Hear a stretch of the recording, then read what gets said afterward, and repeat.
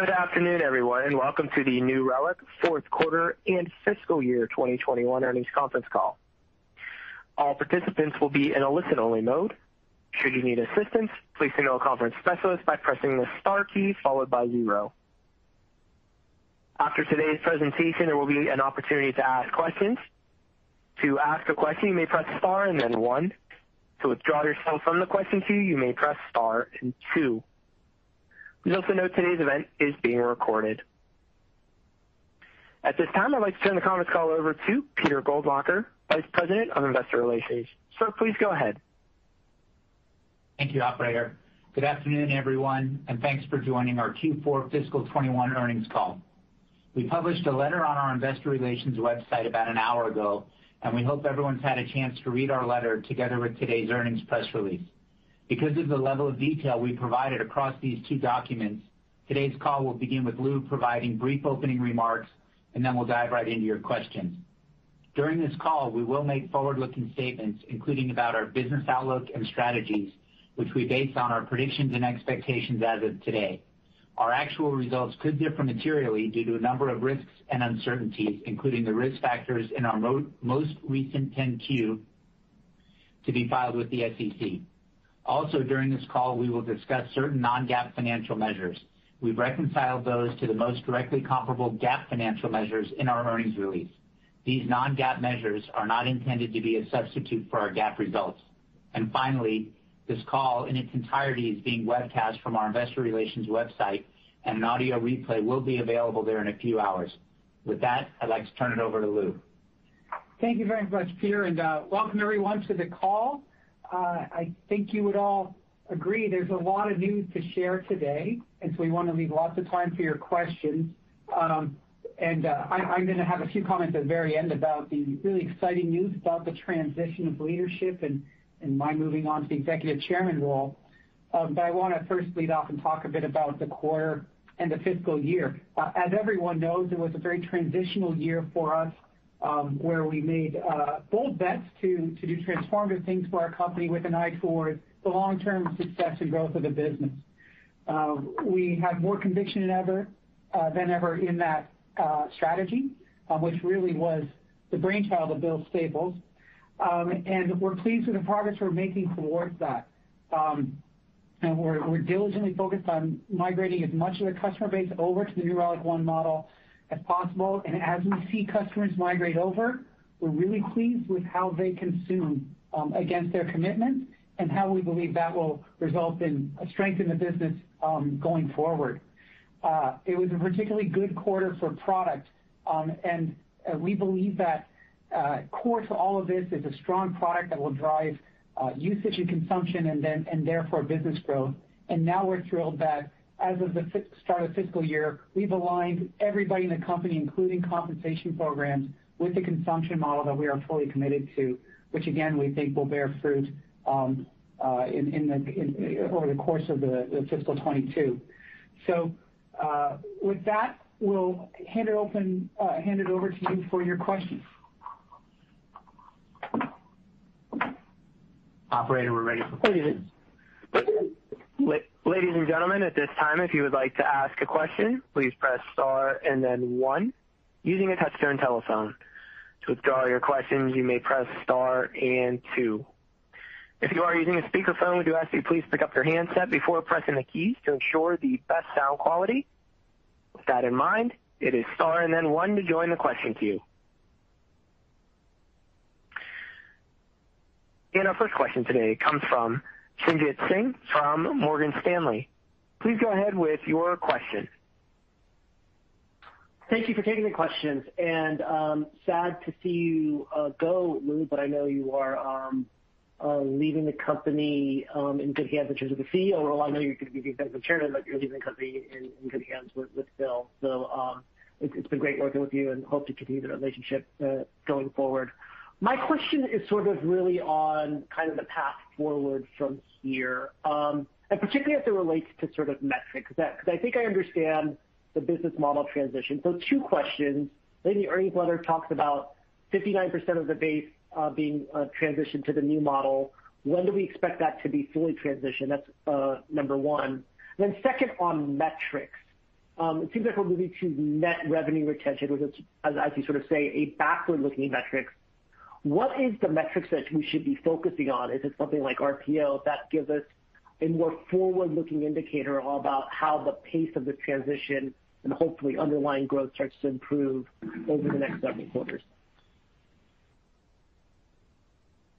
So the investor letter talks a bit about the transition to the New Relic One pricing. We're at about close to 60% as of the end of March, and we're looking at being over 80% at the end of fiscal 22, so a year from March.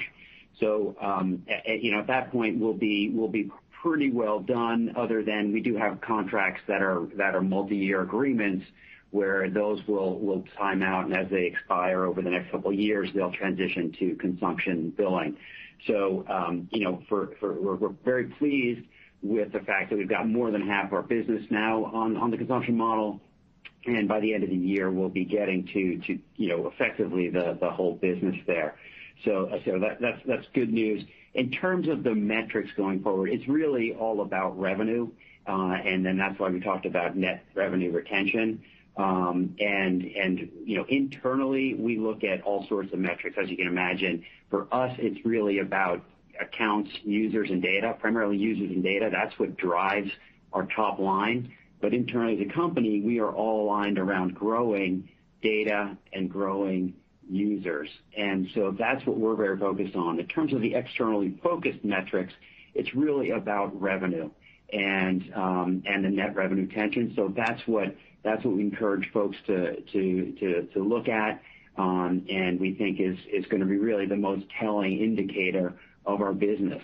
And as we've talked about in the letter, we're facing a headwind at this point as we make this transition, but we're looking at the back half of the year, and we're confident that revenue growth will start to reaccelerate in the back half of the year.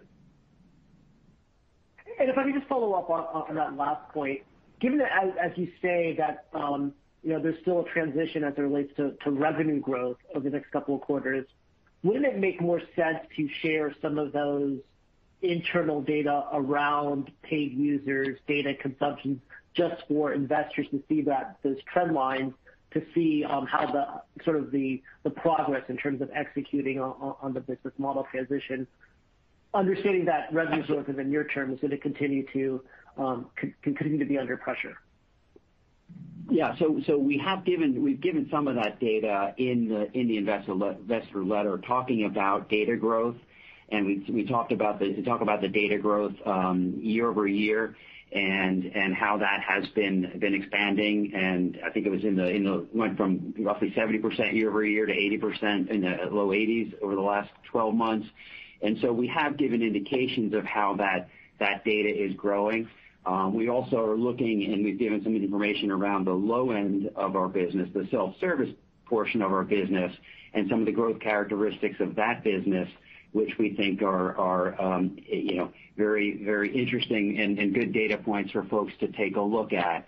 We obviously want to be, we're still in this process. We haven't had customers complete a full 12 months in the annual pool of funds in consumption billing yet.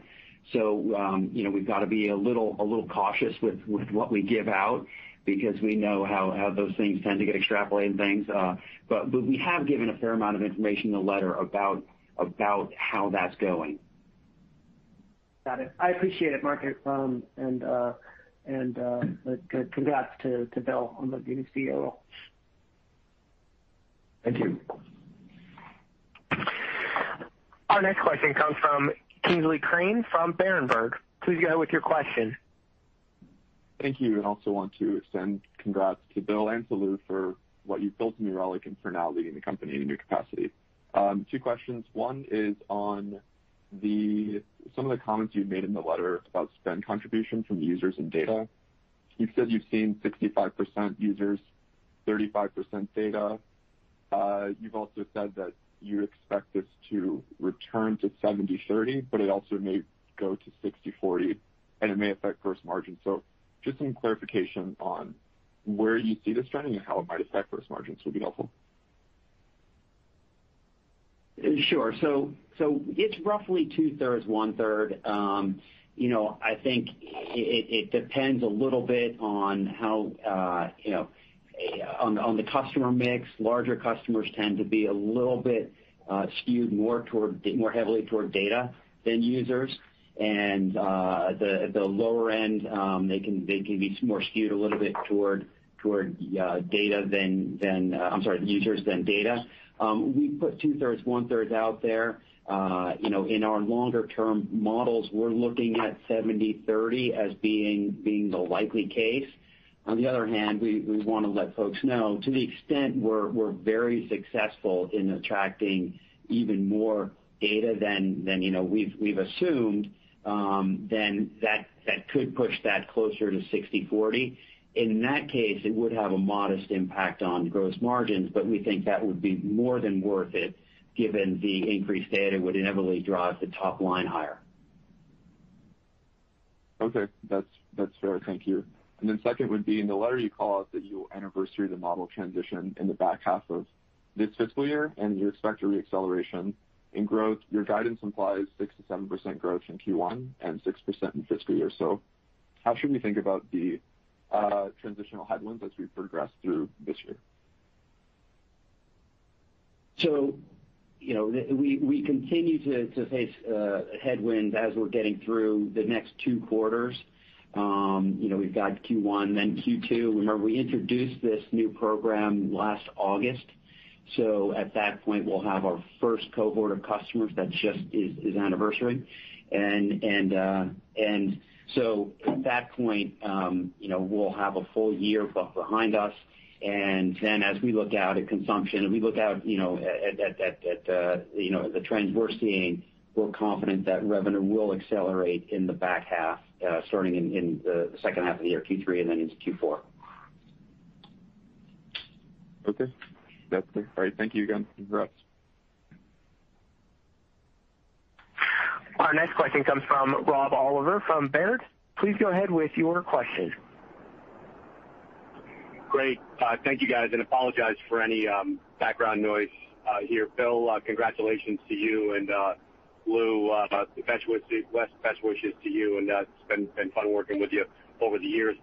My question is on the state of the sales force right now. I mean, you guys asked your enterprise sales force to completely change the way they sell, and just curious now, particularly coming into the new year, about the state of the sales force, how they've responded to the change in the pricing model, how they're executing on that so far, and if we've seen all the changes if all the changes that have been needed in the sales force have all been made. Yeah, thanks for that question. This is Bill here. I'll take that one. We spend the first month of our fiscal year, so the month of April, in a lot of sales enablement training and onboarding to the new compensation model for them. Spent a lot of time talking through the shift to consumption, the value that holds for customers, and the best ways to engage customers to help them solve their business problems. Universally, the feedback that I heard out of that sales training and enablement was very positive.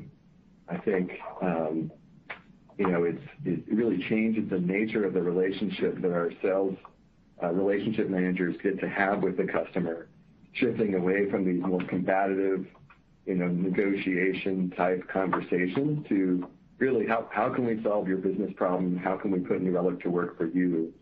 And then unlocking that value with the customer, which drives consumption and now fully aligned with their compensation model. So it's really a win for the customer, a win for our sales team, and I've seen a lot of enthusiasm and engagement by the sales organization on the new model. I think we were off to a great start. The first month, 6 weeks of the quarter are looking good, and looking forward to seeing the progress throughout the year. As Mark said, completing that transition from 60% of our customers in the model at the end of Q4 to well over 80% by the end of the fiscal year. Great. Thanks, guys. I'll hold it there. Appreciate it, Bill. Thanks again. Congrats again. Our next question comes from Robert Majek from Raymond James. Please go ahead with your question. Great, thanks, and congrats to Bill and Lou. It looks like your ingestion volumes were generally flattish from November to February as I eyeballed the chart, but then ticked up in March. And I know in the letter you talked about seeing some green shoots around engagement. Is the tick up in March an example of that, and should we expect a smoother ramp up from here on? The data volumes, I think they did level off around the holiday season, and November, December, and into January it was a little slower of a upstart. That's pretty typical seasonal pattern that we see. A lot of the ramp up to the holiday season in the observability workload happens before Black Friday, in anticipation of those spikes in volume. So there is a seasonal leveling off during the holidays, and then we had a bit of a slow ramp up. I think we chalk it up to COVID and some of the variation there. I think though we have seen an uptick in data and definitely in engagement. Since then, the investor letter goes into some great detail in terms of the innovation in Q4, as well as the impact that's had on user engagement, increasing the number of users and the frequency with which they engage. So that hypothesis that we had that increased data would lead to increased users is showing up now, and we're excited to see both of those grow. Although there will be occasional, seasonal variations like you noted. And can you go into more detail on the renewal churn you're seeing? Does it have to do with hesitation around the new consumption model, or is it indicative of a more competitive environment? You gave us a few examples in the letter, but if you can elaborate more broadly on what you're hearing from customers, that would be helpful. Yeah, a large part of that is the fact that we are now no longer focused on commitment. And so our focus is getting folks onto the new model. And so it's collaborative. If they're, we want them to commit to whatever level of spend they're comfortable with. And then once they do that, that's when the work starts. Okay, let's get them consuming. Let's get them consuming more. And so I think that is, that's been when you look at the old metrics of ARR, that's been a headwind to ARR because we're no longer focused on that. We've been talking about that now for a couple of quarters. And as we get into this year, we're, the comp plans, everything's aligned around that. So I think the biggest issue has been us changing our strategy, now being more aligned with the customers and being comfortable with whatever level of commitment they want to commit to. So I think that's been a big change. I think customers like that. I think it's better for overall efficiency and getting deals done, and we've seen that accelerate the rate at which we can convert customers. Right, it's fewer calories, less energy is taken now to convert a customer to the new model. Now that we've gotten away from worrying about the level of commitment, we also have some customers who are not comfortable committing to large numbers, even though they know and they've told us that they're going to spend a lot more than they're committing to. There's no penalty for that, right? We don't charge, higher rates because they went over their commitment or something like that. So we have some large customers who have just said, I'm going to keep spending, I'm going to grow my spend, but you know what? I want to commit to a much lower level. We're comfortable with that. The critical thing for us will be to watch that consumption like a hawk and make sure that it is continuing as expected. But those are some of the dynamics that are going on that make that overall commitment level less of an indicator of how things are really going. Appreciate the call. Thanks.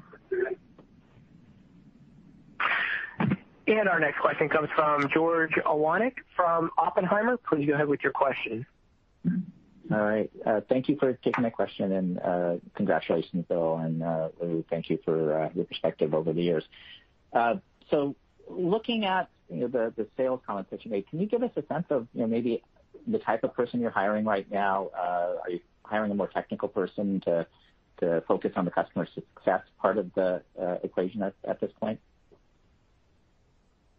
Yeah, definitely the importance of having our technical sales field involved in those conversations on an ongoing basis is more important than ever, and so we're hiring there, as well as relationship managers that have a history of nurturing ongoing, supportive relationships with customers versus sometimes you see the pattern of more aggressive kind of negotiation type sales leadership.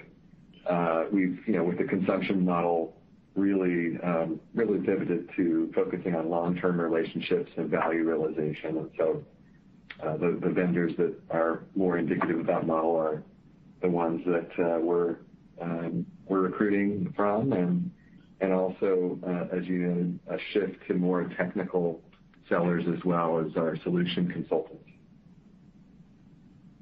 Yeah, so following up on that, just from a self-service perspective, can you maybe give us some color on how you're shifting your marketing dollars, how you're leaning on ecosystem partners to accelerate the engagement process of those accounts and users? You bet. Yeah, as you noted, likely in the investor letter, our new self-service business is rapidly expanding. That's a great indication of the strength of the product and the value that customers are finding there as they transition from our free tier into a paid model. We are increasingly, with the confidence we're getting there, increasingly shifting some dollars, more dollars into marketing and top of funnel than we have in the past. But I wouldn't say that it's being driven out of pure marketing spend. It's really been much more driven on the brand and the word of mouth as customers, as the mind share grows around the New Relic One platform. On the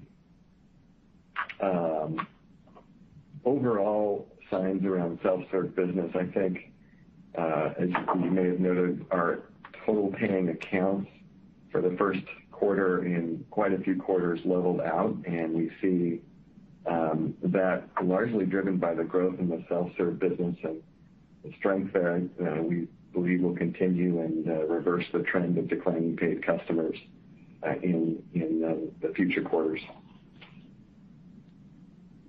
Thank you. Our next question comes from Young Kim from Loop Capital Markets. Please go ahead with your question. Thank you. First, congrats on Bill on the promotion. I think you guys are already at least 2 quarters into the new pricing model. For those customers who have changed over to the new pricing model, how long does it take on average before they reach the revenue run rate that was somewhat same or similar to the old model? Yeah, it's a good question, and it obviously varies by customer, but we have been studying it over the last 2.5 quarters that we've been in that model for the customers who've adopted. And what we're seeing is it takes about a month or so for them to right-size their consumption, based on users and data, the new pricing meters. Then once that right-sizing is done, the first month, usage begins to steadily grow. And as we've noted before, starting with data, ingesting more data because of the low cost per gigabyte that we offer, and then that attracting more users. And now we're seeing both data and users grow healthy for the customers that have been in the model for several months. Yeah, the only thing I would add to that comment is, it's interesting. We have multiple data sets, but one where customers are converting over from the historical model that was subscription-based, host-based pricing, primarily APM driven, that we're migrating to a platform, to a consumption model. And then we have another cohort of customers that is brand new to the New Relic. They came on with the New Relic platform as their only knowledge of New Relic, and the consumption model as their core pricing mechanism. And the behavior of the 2 customers is quite different. The customers that convert over, in their minds, they have a value prop, a legacy spend level, and they'll be in some ways influenced by what they used to be doing, what they used to be spending, and we'll see some we'll see some behavior modifications where it looks like they're trying to do some gymnastics to fit in that spend or do some things because they've got that historic perspective. New customers, on the other hand, tend to come in and embrace the platform and start to grow data and users right from the get-go. And I think those growth rates are what we think will be more indicative of the future once we've gotten everyone migrated over and people again get out of that historic perspective of a host-based and an APM only in a siloed type view of the product. Okay, great. That was very helpful. One of the main goals of the new pricing model is to encourage use of more of your products and try to have the customers adopt New Relic as the enterprise standard. Are you seeing that trend materialize with those customers who have adopted the new pricing model? Previously maybe they were only doing APM and maybe a couple of modules, but are you seeing them? I know it's only been 2.5 quarters, but are you starting to see at least pilot projects that kind of is leveraging some of the other newer products that they previously did not use?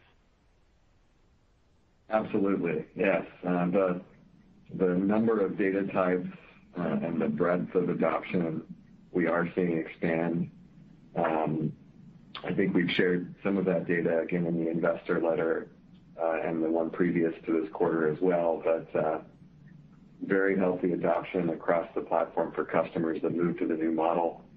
I'll note we also launched major improvements to our logging product last month after Q4 ended, and the growth in logging in particular as an expansion, new product in the platform has been phenomenal. So definitely seeing breadth of platform adoption for customers who move to the new consumption model.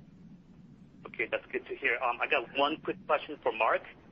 Can you remind us what the billing frequency is under the new model? Is it monthly, quarterly, annually? Primarily, it is annual upfront. Okay. For the new pricing model, right? The consumption based.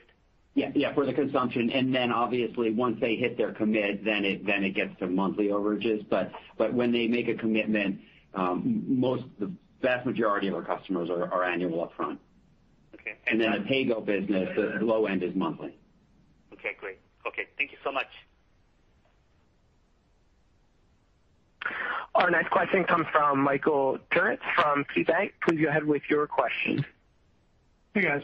Lou, of course, congratulations to you and on everything you've accomplished. One for Mark, one for Bill. So for Mark, if there is let's call it an accounting or model headwind to revenue growth that makes that not representative right now. First of all, do I understand it that it's the difference between consumption as we go versus what were a higher level of commits, and therefore a tough comp at this point that we've got anniversary? And can you normalize for that in some way to let us know, at least based on current trends, where we might emerge once we anniversary that from a growth perspective? Well, in the old world, we would have gotten an upfront commitment at the time of renewal, right? We would have gotten, say, a 15 or 20% uptick in committed spend. And so on March 31, someone does that, and then we start recognizing that subscription on April 1 at the higher level. In the new world, they migrate over at that existing spend, and so on April 1, there's no difference from March 31, right? Or April revenue is the same as March revenue. It's only when consumption increases and gets to the point where that consumption looks like it's going to be higher than their historical commitment, where we start to recognize incremental revenue. So that tends to be pushed out a little bit, and I would say it's pushed out a couple quarters on average. It depends on a lot of things, but I would say that's kind of a decent proxy. And so you do have this a time of commitment instead of getting the initial immediate bump, you do have a delay. And now on the flip side, historically, a lot of our customers would have been over-consuming before the end of their contract period was up. And they would just get away effectively with over-consuming until the renewal period. At this point, we'll actually capture some of that in the period in which they're consuming, because the revenue will be more closely tied to their actual consumption. So initially, there is that headwind, but then we catch up in the back half of the year. And do you feel like you can take a shot at normalizing to see where we emerge in terms of growth past the anniversary? We're looking at all sorts of numbers and trends around that. We've given out guidance, our revenue guidance for the year. Certainly our long-term goals that we talked about is to get back to market rate growth. And so, we want to be able to do that. But it's hard to, it's kind of apples and oranges trying to compare the two, over the next one or two, couple quarters. If I get a Bill question, the Bill question is, you've pursued I wonder how things are going competitively, in the sense that you've pursued maybe more focused and defined monitoring or observability strategy around, you've expanded into logging, metrics, traces, et cetera. But some of your competitors have gotten broader than that, looking at areas like workflows, security, or are part of larger organizations like ServiceNow is going to be in observability, and Splunk is broader. So how do you feel like you're doing competing against what looks like a field that is approaching things from a broader strategic perspective? I wouldn't characterize it as a broader strategic perspective. I feel really good about our competitive position, honestly. The bulk of our opportunities, greenfield, although when we do come up against competitors, we're seeing some phenomenal wins again against some of the leading vendors. And our strategy is just fundamentally different. While they may be expanding into, say, security, as you've mentioned, we're increasingly moving other directions. And the product roadmap, as Lou noted, this quarter in Q4 was phenomenal. I'm really excited by where we're going to take observability in FY22 and the roadmap ahead. You're going to see continued innovation and differentiation from New Relic One, not chasing taillights of competitors and some of the things that they've already chosen to do, but really chart our own course, which we think is most valuable for customers. Thanks, Bill. Our next question comes from Erik Suppiger from JMP Securities. Please go ahead with your question. Yeah, thanks for taking the question, and congratulations, Lou. First off, on the consumption model, what is the sales compensation like? Is it just a regular renewal that the salesperson gets on the commitment, and then they get paid on the consumption piece on a monthly basis, or how does that look? And then secondly, can you update us where you are in terms of the transition off of AWS?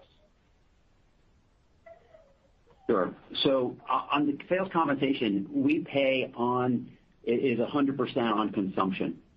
So it is users and data, and that's the dollar run rate, basically, of the consumption of their customers. So every month, you have a patch, and you look at what the consumption of your patch is on the first of the month. You look at what your consumption is on your patch on the last day of the month, and the increase is how you get paid. You work down quota by getting that consumption to increase, and you get monthly compensation on that. So that's the sales compensation. On the migration to AWS and the cloud, that is going well. As we noted in the letter, The gross margin in Q4 was impacted by some spend that had shifted from Q3, as well as we had a reclass of some expenses from R&D expense to our COGS line. But that is going well. We expect gross margins to take a dip in Q1, and I would say likely Q1 will likely be where we have we're into the 60s, a little bit lower gross margin, and then we expect them to start climbing to get back to the low 70s for the year. And we do expect gross margins to climb up into the 80s as we continue this migration through the end back to the 80% range, I should say, as we continue migration into fiscal 23.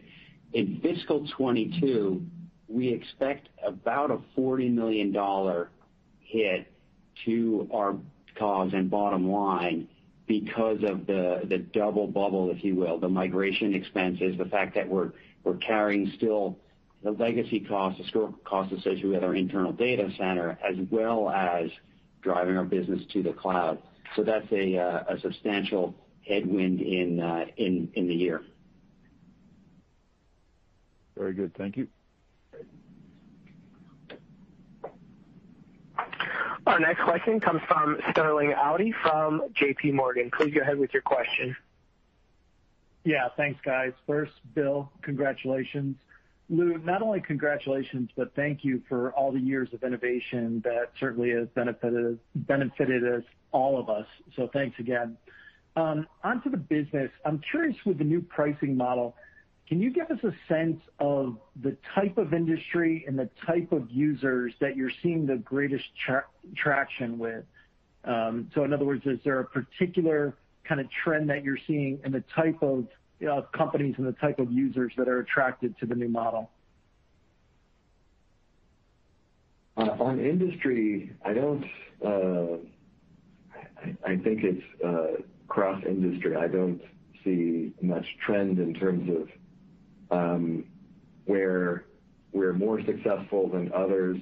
In terms of the type of user, type of engineer, New Relic, historically has been very attractive for developers and those who adopt, our APM solution that requires often involvement with, deploying our agents with the code. But increasingly as well, we're seeing, given our stronger product offering with logging and infra and other solutions, more breadth adoption across IT, so enterprise and operators embracing New Relic One as a platform. So broadening into SRE and more the operator space as well. If I could add one detail that is a little bit of a trend, though, we called to it in the letter. Our pay-as-you-go business is remarkably strong, and why I think that matters is that is pure product, and it tends to be ahead of where larger enterprises go because smaller companies can be more nimble. So the fact that we see such a rapid growth in the number of pay-as-you-go customers exceeding our expectations, and the fact that the growth of the number of pay-as-you-go customers that go above 25K with no direct sales involvement, that's a testimony to the amazing product that really built and transformed in the last year and a bit. Just driving business growth, and our hope is that also shows up broadly across the whole business in a similar way over the long term. Got it. And then as a follow-up, I wonder if we could revisit the user versus data mix contribution. I guess I wasn't clear. Where do you think that settles out over the long term, and why? So I guess I would say rough numbers, 2/3, 1/3. And that is, we want to drive that. Obviously, the higher the user count for us, the better as a percentage, given gross margins. That's a much higher gross margin on our user base than on the data. So it does depend on our customer mix. We think overall, our customer mix is going to be, I would say, if anything, shifting more toward smaller and medium-sized customers as opposed to the large enterprises. We'll get plenty of those. But if you look at where we are, when we're at $2 billion, if you will, it's that mix, I think, is such that we'll be probably a little bit more skewed toward the higher user count and lower as a percentage of the total. We do push data, and so if we're really successful in pushing data, then we could see that number drift below or above a third, and it could go as high as 40%. And again, that would be great in our minds, because we think that'd be a leading indicator to then getting more users later on. So, but I think, roughly speaking, I would say think 2/3, 1/3 as a decent estimate. Understood. Thank you. Our next question comes from Jack Andrews from Needham. Please go ahead with your question. So good afternoon. Thanks for taking my question, and I'll echo my congratulations to Bill and Lou. I want to ask a question on the partner side of things. Could you just talk about how your channel of MSPs and systems integrators have absorbed this consumption-based change, and are they fully educated on the change, or just what is kind of the feedback that you're getting from that group? Yeah, our MSPs have been lagging, I think, where our sales team has been. The shift to consumption, the new pricing model impacts them as well, and the self-service tools that are needed to support them have not been fully available, and so I'd say it's been lagging, but it's an important area of investment for us that we're prioritizing for this fiscal year and expect to help us to accelerate growth in the coming quarters ahead. Okay, thanks. And then I want to ask a higher level question, which is just how do you think about elasticity of demand in this market when you're weighing, price versus users and data? Do you think that you've found the sweet spot here, or do you think there's maybe opportunities to perhaps further optimize what you can potentially capture in terms of data and market share? Yeah, it's a good question. We've been asking ourselves that lately, and doing some studies with external vendors around price elasticity. Now that we've been in market for coming up on the anniversary in July, we think it's a good time, given we pioneered this model, kind of introduced and set the price, to check in and getting some really valuable data, and we'll be making any necessary pricing changes as a result of that. I think it's a bit too early to share the specifics on what might change, but it's definitely something we're looking at and wanting to be able to maximize our revenue share as a result of the attractive pricing model that we've introduced. Thanks for the color.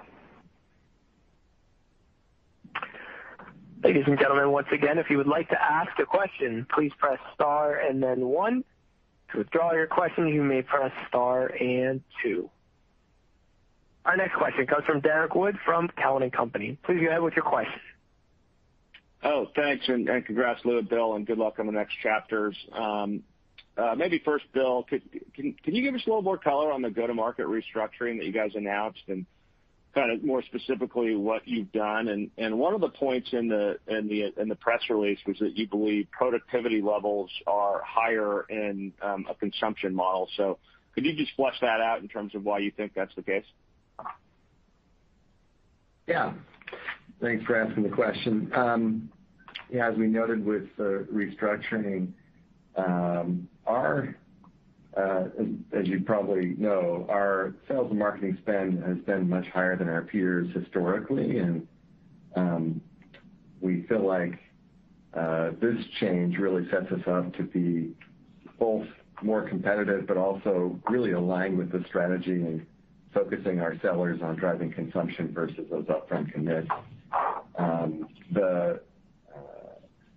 I think the traction that we're seeing also in that self-service space, think of that as not just validation of the product and a very highly efficient adoption model, but also a really highly efficient customer acquisition channel where those customers come in, they're getting value, they want to increase their spend. As we noted in the investor letter, we're seeing a number of customers going beyond 25,000, even 100,000 in spend, and those become highly qualified and engaged customers that our sales team then engages and expands.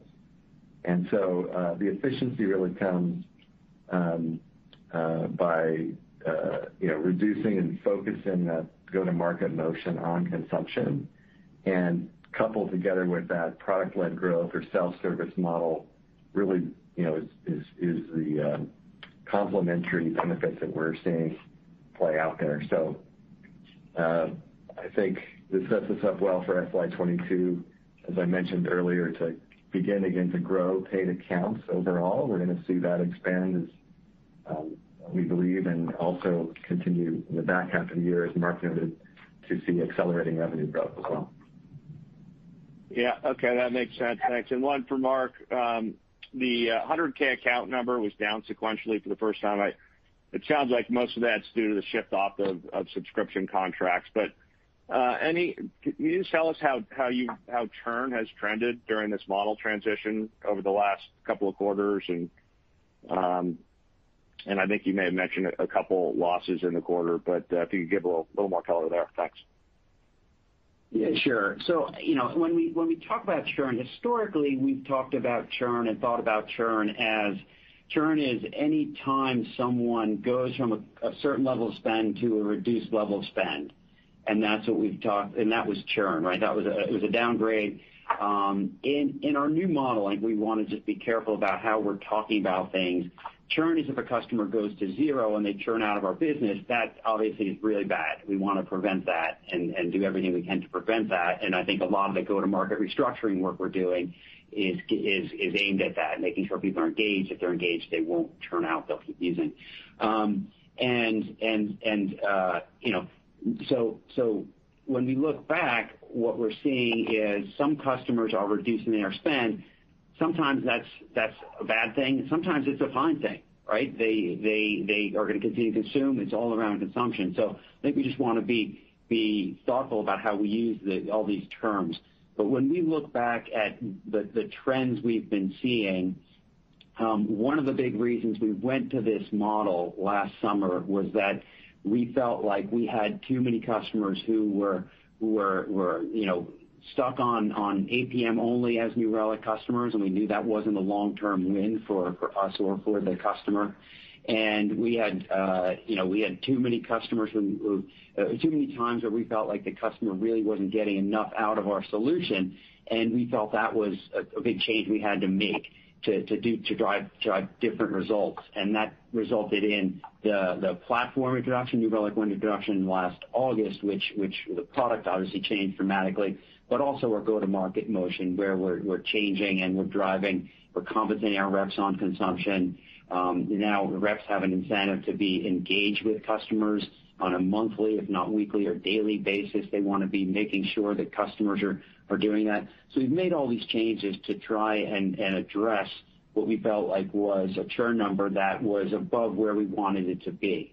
And so as we get into this year, we're confident that is having good results, that we're getting more engaged with our customers, that customers are adopting more of the platform, and that we'll be able to improve the number of customers who leave New Relic and our overall downgrades and churn numbers. We're confident that we'll be able to improve those as we go through this year. Great. Thanks for the color. And our next question comes from Keith Bachman from Bank of Montreal. Please go ahead with your question. Hi. Thank you very much. Mark, I wanted to see if you could offer any color on, given the platform that you have today and the new pricing model, how do you see the dynamics of growth driven by new logos versus existing customers? Sure. So our business is going to be primarily driven in the short term by expansion of existing business and consumption increases from existing customers.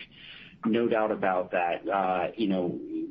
Those customers, that base can grow modestly, and it dwarfs the net new that we get in as for new customers. A new customer for us is someone who goes from not paying us to paying us. And the vast majority of those customers come in at the pay-go, at the self-serve, pay-as-you-go threshold, where they are a free tier customer. They migrate to paying, and you can see we talked about, you've seen the letter, the information around how they grow. They get to a 25K or so threshold in annual spend, and then maybe they become a sales opportunity, and then we grow them from there. So the first couple dollars are new, and the next, hopefully millions that we get from that customer are all expansion. So the vast majority of it is expansion. On the other hand, what we are very focused on is the number of new customers we get in. And that's what we really, when we think about our new business, we look at key metric there is how many new customers we're getting in, and the secondary metric is how much in committed spend and consumption are we getting in from those new customers. So hopefully that addresses it. Yeah, and so that's where I wanted to follow up on is, the majority of your new dollars are still going to come from existing customers. You've only had 2 quarters, so I realize it may be a bit premature. But how do you see your growth driven by the consumption model associated with your new customers? Previously, we used the term net expansion, but you don't want to use that. But any kind of conjecture or guidelines you might be able to provide about, given the new consumption model, how you think growth is going to trend with your existing customer base? Well, we're keeping, as you can imagine, a very close eye on these numbers. We look at all sorts of different cohorts of customers that have transitioned. How are they growing? New customers, how are they growing? And what we speculated we're seeing to be the case, where after this initial period, customers tend to increase data consumption first, and our data price is very attractive, and I think customers recognize that, and so they say, you know what, it's pretty cheap. I'm going to put some data in there, and so the data growth starts, and that's what we see early, and then that drives the user growth, a couple months down the line, and then I think that what we're hoping for and expecting is that's somewhat of a virtuous cycle. New users come on and they bring in more data, and so we've seen early indications of these trends happening, and we're pleased with the numbers we see. But we want to get a little more time on our belt before we start talking too broadly about them or take them to the bank. Yeah, understood. Okay, I'm going to try to sneak one more in. Just on the channel, a question was asked previously. Mine's a little bit broader, but how do you get mind share, you think, with channel partners? And what I mean by that, how do you make sure that the channel is making at least comparable money working with New Relic based on the new consumption model? I just wondered what your tactics are to try to make sure you retain channel mind share as you're going through this multi-phase transition. Yeah, when we think about channel partners, obviously the opportunity in it for them has to be equally compelling as it is for our customers. And so we've been working through the arrangement in how they are able to both price and sell the consumption model as well as benefit from it. And then also working on a product roadmap that can support that from a self-service experience perspective so that they can onboard customers and support the customer as well. I think the opportunity is there, especially we're seeing in the EMEA and APJ markets, the need for that partner channel, the demand for the partner channel as a sales funnel is increasingly clear. And as I mentioned earlier, we're going to be investing there in FY22 to expand that channel and support those partners. Okay. All right. Well, best of luck to all. Many thanks. Okay. I just I know we're about out of time for questions, and before I hand off to Lou, just want to say a couple other comments about things that have come up. And one is on our outlook for the year. I mentioned the $40 million double bubble spend we have on hitting gross margin. We also have a change to our commission accounting. And if you remember 606 a couple of years ago, we all went from expensing commissions to amortizing them. In our case, it was generally over 3 years, and the bulk of commissions were amortized. Now that we are moving to a consumption-based model and a sales commission plan that's based on consumption, we are actually going back to expensing commissions in the year in which they're earned, the period in which they're earned. And so that's going to be in the $35-ish million of a hit to our sales and marketing expense line this year. That is not a cash item. But you'll see that in the numbers, and just don't want folks to be able to model that out accurately. And then the only other comment I would like to make is around visibility. And I've heard a number of comments from folks over the last couple quarters about visibility and whether or not how visibility changes with the move to the consumption model. And visibility, I would look at it as being just about as good as for a consumption company as it is for a subscription company. The reality is, we're looking at our customers and how they're consuming on a daily basis now. And in the old model, you did have a commitment for 1 year, but then that year they could upgrade, they could downgrade, and a lot of times you didn't necessarily have good visibility into what was going to happen there.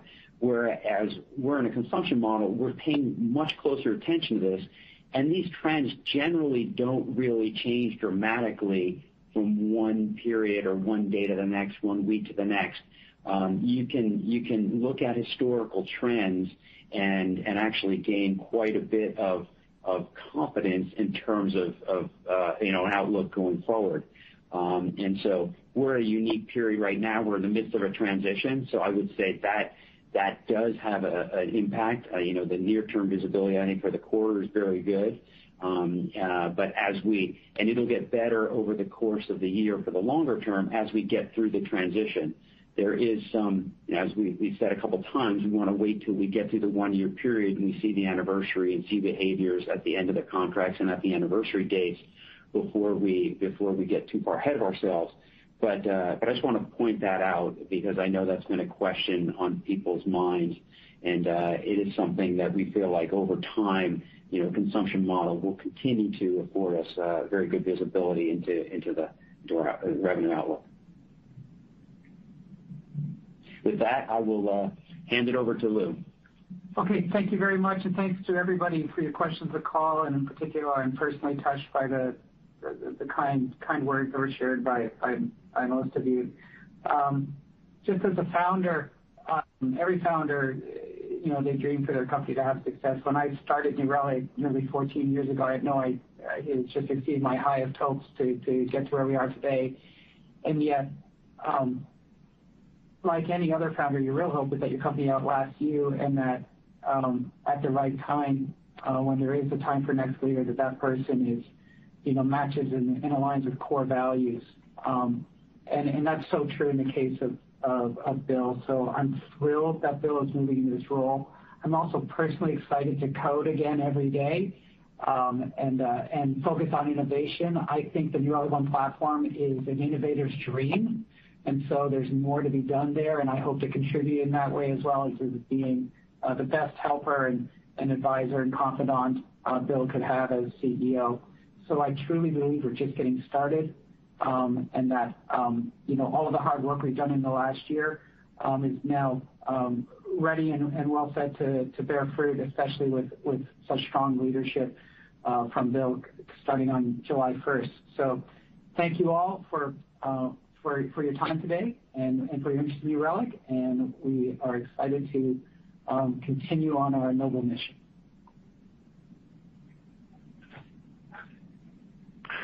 Ladies and gentlemen, that will conclude today's conference. We do thank you for attending. You may now disconnect your lines.